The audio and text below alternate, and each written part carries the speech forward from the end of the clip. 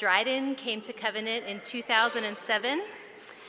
We arrived the same year, and he's just become a fixture at Covenant. A lot of you have had him in New Testament or taken his Greek courses and benefited from him. He's been a wonderful colleague to many as well here. So this morning he's going to preach the word to us, and we're just delighted to have him here. So please join me in welcoming Dr. Jeff Dryden.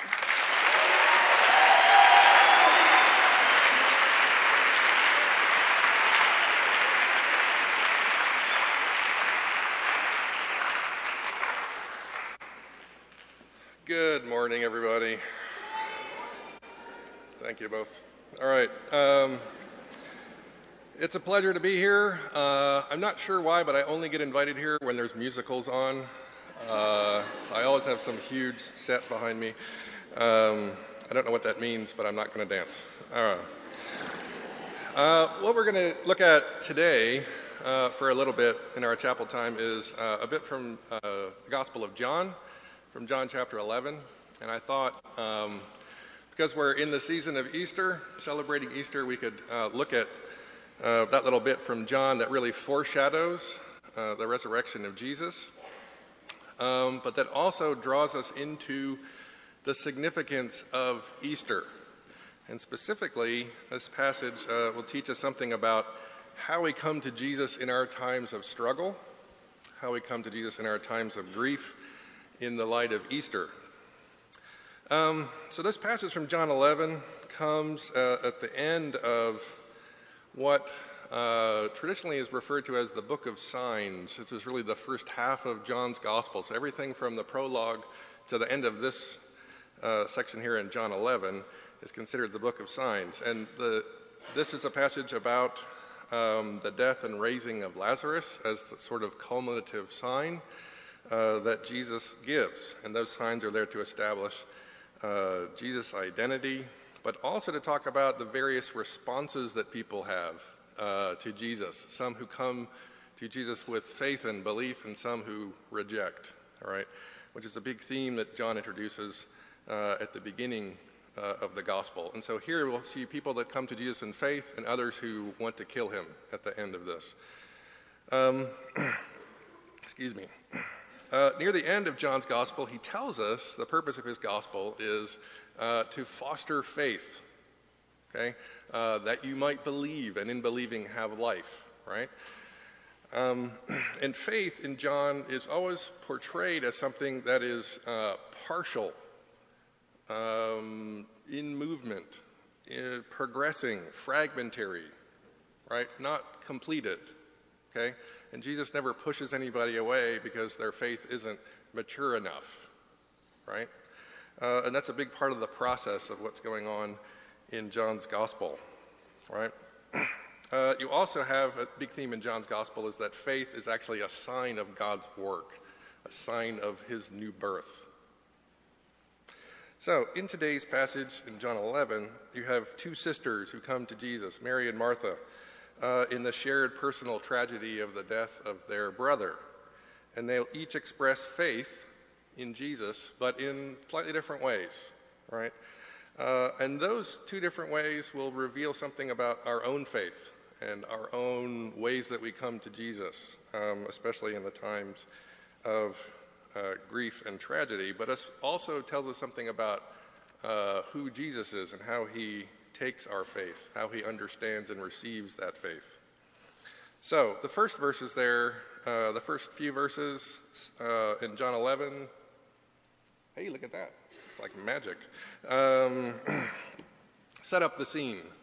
Basically, all you have here is, it introduces the scene in Bethany. You have Lazarus, who's really only talked about here in John's gospel, the brother of Mary and Martha, who we know from other places.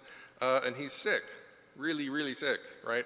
And so Martha and Mary send a message to Jesus and say, Lord, he whom you love is ill. Okay, come to him. That's basically the message. Then you have a slightly weird thing here in verse 4. It says this, but when Jesus heard it, he said, this illness does not lead to death. It is for the glory of God, so that the Son of God may be glorified through it. Okay? If you know the story at all, that's a really weird thing for Jesus to say, because it does lead to death. What does he mean it doesn't lead to death? Lazarus is going to die, okay? So what does he mean by that? Now, if you take into account also that it's the death, but also the resurrection of Lazarus, and that somehow that reveals Jesus' glory, then you can sort of start to understand that. But here's the part that I don't think I really like, is it seems to say, well, if it's for the glory of Jesus, then the death and pain of suffering of Lazarus and everybody with him doesn't really matter. Okay, and I'm not enough of a Presbyterian to swallow that pill very easily. John, I think, is starting to push us into a corner here, and he's going to continue to push. Verse 5, now Jesus loved Martha and her sister and Lazarus. Martha and Mary and Lazarus, okay? This is actually a really strange thing to say. At one level, it's perfectly natural for this verse to say Jesus loved these three people. Okay? Well, yeah, he did. At another level, it's kind of strange because you don't ever have the gospel writers, almost never do you have anybody of the gospel writers saying this kind of thing. Okay? Jesus loved these people. Jesus demonstrates love for people in different ways, but it's very rare you actually have statements like this. Okay? Why does John tell us? Why is he so concerned that we know for sure Jesus actually loved them?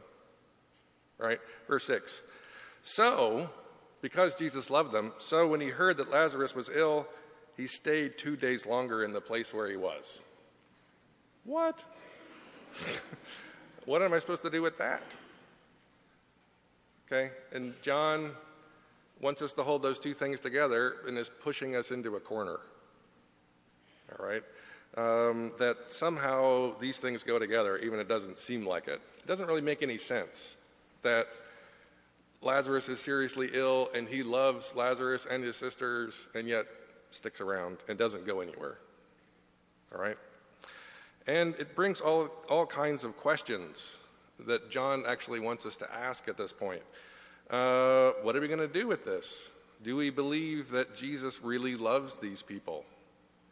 His actions don't look loving. Am I willing to trust a Jesus like this? Does he really love them? Is he playing games with them for the ultimate end of his own glory? Is he doing that with me? John is placing us in a place where we have to think about our belief in this Jesus. What is he doing? And am I going to believe that he loves this brother and two sisters and me, or does he just play games?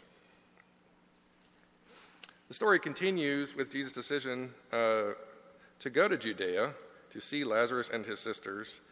And then you have this interaction with his disciples. So verse 7, let us go to Judea again. The disciples say to him, Rabbi, the Jews were now just seeking to stone you, and you want to go there again? Then you have some kind of very weird cryptic saying of Jesus about the day and the night and blah, blah, blah, blah, blah. We'll skip all that. If I had another chapel talk, we could talk about that, but this is like way confusing. So verse 11 says this. After saying these things, he said to them, our friend Lazarus has fallen asleep, but I go to awaken him. Okay? For those of you who still don't think that there's humor in the Bible, you need to read verse 12. The disciples say to Jesus, Lord, if he has fallen asleep, he will recover. He'll probably get over it, Jesus. He doesn't really need your help to wake up. Now Jesus, of course, this is the disciples playing their usual role of being as dumb as a bag of hammers at this point. So now, it says verse 13, now Jesus had spoken of his death, but they thought he meant his literal sleeping. Then Jesus told them, Lazarus has died. Okay? Wake up. For your sake, I am glad that I was not there, so that you may believe, right? So that I've told you this thing that happened before we got there, so that you have some chance of believing, you eggheads. Okay? That's basically what he says. Verse 16, so Thomas, called the twin, said to his fellow disciples, let us also go, that we may die with him. Okay? And there's an ancient Greek text, manuscript, where Jesus says, "Go." That's actually not true. I made that up.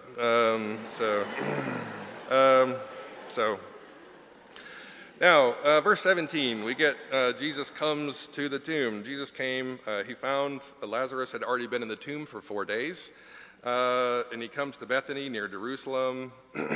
And then you have Martha and Mary will come out to meet Jesus, right? Excuse me, as it is today in the Middle East, funerals like this are large, long, public affairs in the street. You don't have a private funeral in some little thing, some little place, but it's the whole neighborhood and surrounding towns come to grieve with you, okay? So there's all these people around. Martha goes out to meet Jesus on the road to Bethany and confronts him with this accusation. Excuse me. If you had been here, my brother wouldn't have died. Now, it's an accusation that's especially pointed for us because we know something that Martha doesn't know. When Jesus got the news, he waited, right? He made the choice to wait. Martha wants to know why Jesus didn't come. Why didn't Jesus intervene? Why doesn't he for us? And then Martha makes another interesting statement. And look really carefully what Martha's doing here. But even now, I know that whatever you ask, God will give you. What do you think she's asking for? Even now, you have the power. Martha's got, this is a real expression of faith, right? Even now, I know God will give you whatever you ask. What could she be asking for other than that her brother be raised from the dead, right? And then look at what Jesus says, okay? Jesus comes back to her and says, your brother will rise. And then Martha's response. Look at what Martha does. Martha, she begins to kind of contain herself and her grief and her hopes and fears in theological platitudes. Everything she says is theologically correct, right? But she can't move into her grief and she can't move into her desire to have her brother back any further, even though Jesus has just led her there. She steps back from it. She asks for it kind of surreptitiously, and then when Jesus moves in that direction, she slams the door on it. Says, I can't go there. But she does it with theological platitudes, basically. Not wrong, okay? She has faith. Jesus gently here tries to move her from her abstractions to trust in him. The resurrection, Jesus says, I am the resurrection and the life. Resurrection is not an idea. It's me, is what Jesus says. It's not just a historical phenomenon we look for. It's me, the giver of life. The one who believes in him, though he die, shall live. And then he asks her, do you believe this? And her response again is telling. It's a yes, but also somehow a little bit stunted, right? What does she say? Yes, Lord, I believe that you are the Christ, the Son of God, who's coming into the world. Exactly correct statement about who Jesus is. But she also isn't really answering Jesus' question. Do you believe I'm the resurrection? So, again, her statement is theologically exact and true, but she doesn't really engage. She has faith, real faith, but she's also in a place of confusion and grief. And to contain that confusion, she hides in theological truths that are nonetheless true expressions of belief. She has a real faith, right? And notice that Jesus doesn't reject her. Sometimes mustard seed faith is really enough. Next, we come to Mary. So, Martha calls Mary. Mary comes out, and the whole troop of people come with her. And Mary comes to Jesus. Okay? Where are we at? Verse 32. Mary came to where Jesus was and saw him. She fell at his feet, saying to him, Lord, if you had been here, my brother would not have died. And what's really interesting here is that she says exactly the same thing that Martha did. Exactly the same thing, but we take it in a very different way. It doesn't feel as much like an accusation of, I want an answer. but it is the same question. If you had been here, why weren't you here? He wouldn't be dead. So, she doesn't come with the same sort of inhibitions or reticence with Martha. While dealing with the same grief and uncertainty as Martha, Mary has come to Jesus in a way that is much more trusting. And she's come in need. She comes with her grief to him without suspicion. She knows that what she needs most is actually to be with Jesus in her grief. Martha didn't really make a bad choice, but Mary makes a much better one. She recognizes that more than answers, she needs the presence of Jesus in her loss. And that invitation into her grief melts the heart of Jesus here. In his compassion, Jesus is moved by the grief of Mary and her companions, and out of his sorrow and outrage, he's driven into action. What does he say? Where have you laid him? The crowd leads Jesus, weeping, to the tomb of Lazarus. Voices in the crowd repeat the question that hangs over this whole passage, right? Look how much he loved Lazarus. Couldn't he have kept him from dying? Why didn't he? If he loved him, why didn't he come? Jesus comes to the tomb, and even if we don't know the story at this point, which we do, we can see what's about to happen, right? But Martha can't see or imagine it. She cautions Jesus not to open the tomb because of the smell of her brother's rotting body. Jesus' response, again, calls her to belief and reminds us of the revelation of glory that in some way outweighs death. Then Jesus, in the climactic sign of the book of signs, demonstrates that he is the resurrection and the life, the Son of God, sent by the Father, by raising his friend from the dead. He calls Lazarus to come out of the tomb as a foreshadowing of his own triumph over death, and wrapped in burial clothes, Lazarus walks into the daylight to be reunited with his sisters and with Jesus. Now, strangely enough, the story doesn't quite end there. Okay? What you have following is, again, this is a story of those who believe and those who reject. Some see what Jesus has done and rejoice and believe. And some go back to the Pharisees and say, this is what happened. And the Pharisees plot to kill him. Okay? And so you have at the end here, from that day on, they made plans to put him to death. Jesus, therefore, no longer walked openly among the Jews, but went from there to the region near the wilderness. So Jesus has to live in the wild, in the wilderness, because of the threats against him. So at the conclusion of the scene, we learn that Jesus is biding his time, is hiding in the wilderness. More than any other gospel writer, John wants us to understand the life of Jesus with tragic overtones, right? In this narrative, we have Jesus' greatest miracle, and yet it produces in the leaders of Israel not faith, but preparations for murder and the seeds of the betrayal of one of Jesus' closest friends.